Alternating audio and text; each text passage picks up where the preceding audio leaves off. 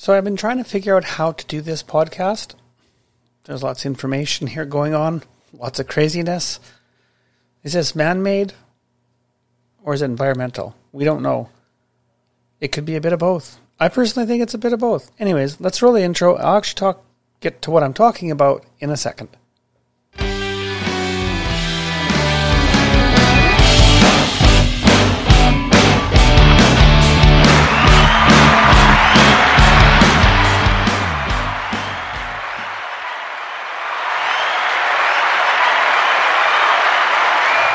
Hey everyone, it's me, Corley, and welcome to my podcast, Corley's Anxieties. So, in the 1850s, here in the Lower Mainland, they decided they should drain out Sumas Lake. And it wasn't until 1920s, a man named Fred Sinclair, I believe. I'm just looking at the wiki on this. Yes. Vedder Canal. So by 1924, Chilliwack River had been diverted west into a newly formed Vedder Canal, and the lake was drained. And then we had great farmland. I believe his name was Fred Sinclair. Where did I just see that? So anyways, what's going on here? Most of you have probably seen in the news. BC has had quite the mess, quite the disaster. We've actually had quite a few things go on. If you live in a place where there's disaster, and we see this on the news, areas that flood from hurricanes, tornadoes, British Columbia has been a pretty lucky place not having to deal with that until now. The last few years, BC's been burning. We've lost the community of Lytton this year due to a fire.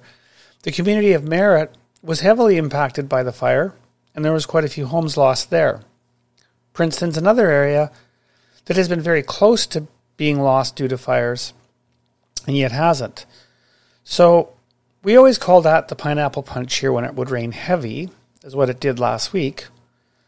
And it's really an atmospheric river. Now there's a second one on the horizon here starting tomorrow, Tuesday. I'm 2 minutes from that floodplain. I work in that floodplain. I lost a few days of work. I'm lucky. I didn't lose anything personally. But seeing the devastation firsthand, when you're used to watching things on the news from far, far away, it's kind of surreal. Now, the Fraser Valley would flood when there was rains like this, and part of the idea by building these dike systems for the Vedder Canal, for the Sumas Drainage Canal, was to give farmland, good farmland, but also to stop flooding. But how long has it been since this has actually been maintained? We finally get a rainstorm, and it's not just it wasn't just the Lower Mainland. I mean, it was substantial enough that the community of Merritt's virtually wiped out. The fire didn't get them in the summer. The flood got them in the fall.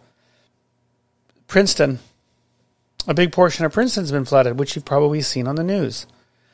And then, obviously, the Sumas Valley between Chilliwack and Abbotsford. It's crazy to think that something that was man-made failed. So we've kind of created this problem ourselves. I mean, the Sumas Lake was there for thousands of years. And humans come along and they decided to change it. And we've seen this in the environment for years, how humans have impacted our environment in a negative way. And now we have things like global warming. And with global warming, we're going to probably see more of these severe weather events, not just here in BC, but globally. But I think the Vancouver region is a pretty sensible group of people. I think a lot of us look at, environmental concerns and being conscientious of environmental impacts on our own personal choices. These roads, the dike system here in BC wasn't never made to handle this. The pump station was upgraded, I believe, in the 60s the last time. It probably needs to be doubled in order to prevent situations like this from happening again. The dikes probably need to be bigger and stronger. The dike around the Sumas River has 2 fail points. I think today they've plugged those holes, or at least put a Band-Aid on it until the ground dries out, so they can actually get in, and make it long lasting. But it makes you think.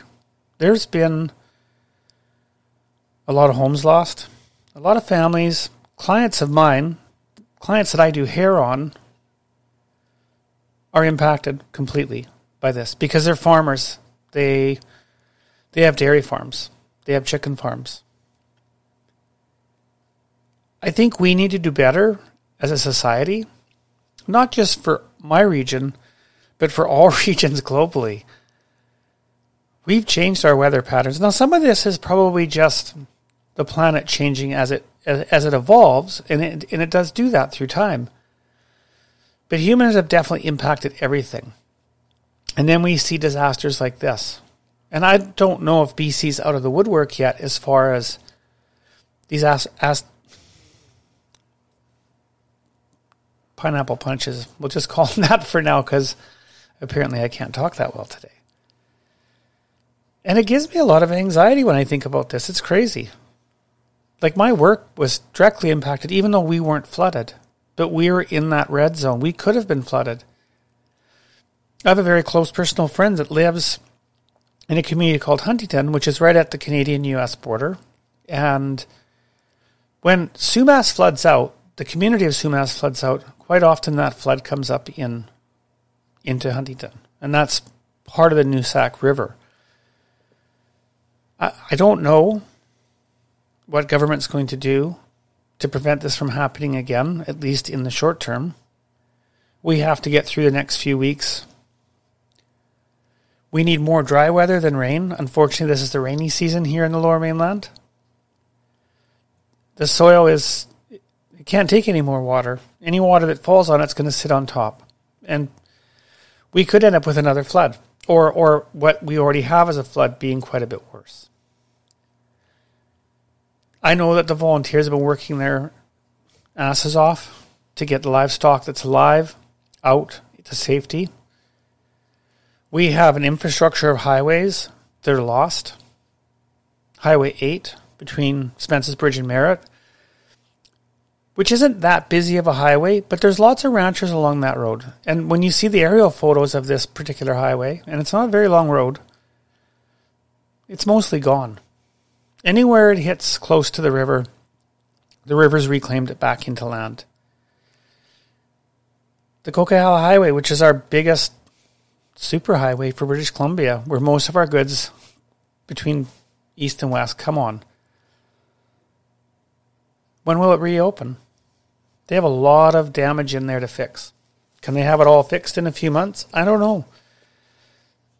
The areas affected get heavy snow load in the winter, and we're in that time of year. That may not reopen till next summer. Highway 1, one of the oldest highways in this province, has been impacted. It's going to take months to fix it.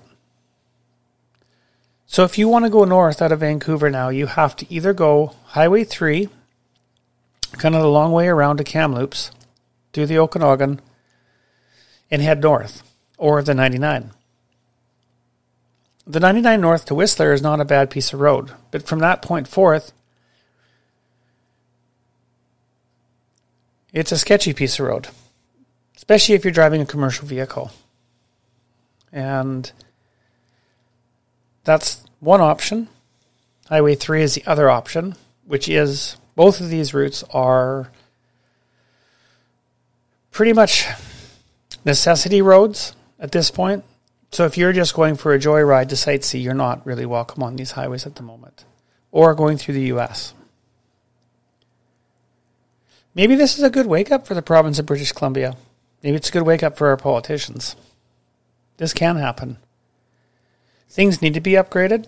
we as humans need to change the impact we put on our environment to prevent these things from continuing to happen. I don't know where the rest of this week goes. I wasn't really sure how I wanted to talk about this. It's a disaster. One that's still unfolding even though it's a week. A week of watching this. A week of being impacted by this. Even though I'm not directly there, it definitely impacts me.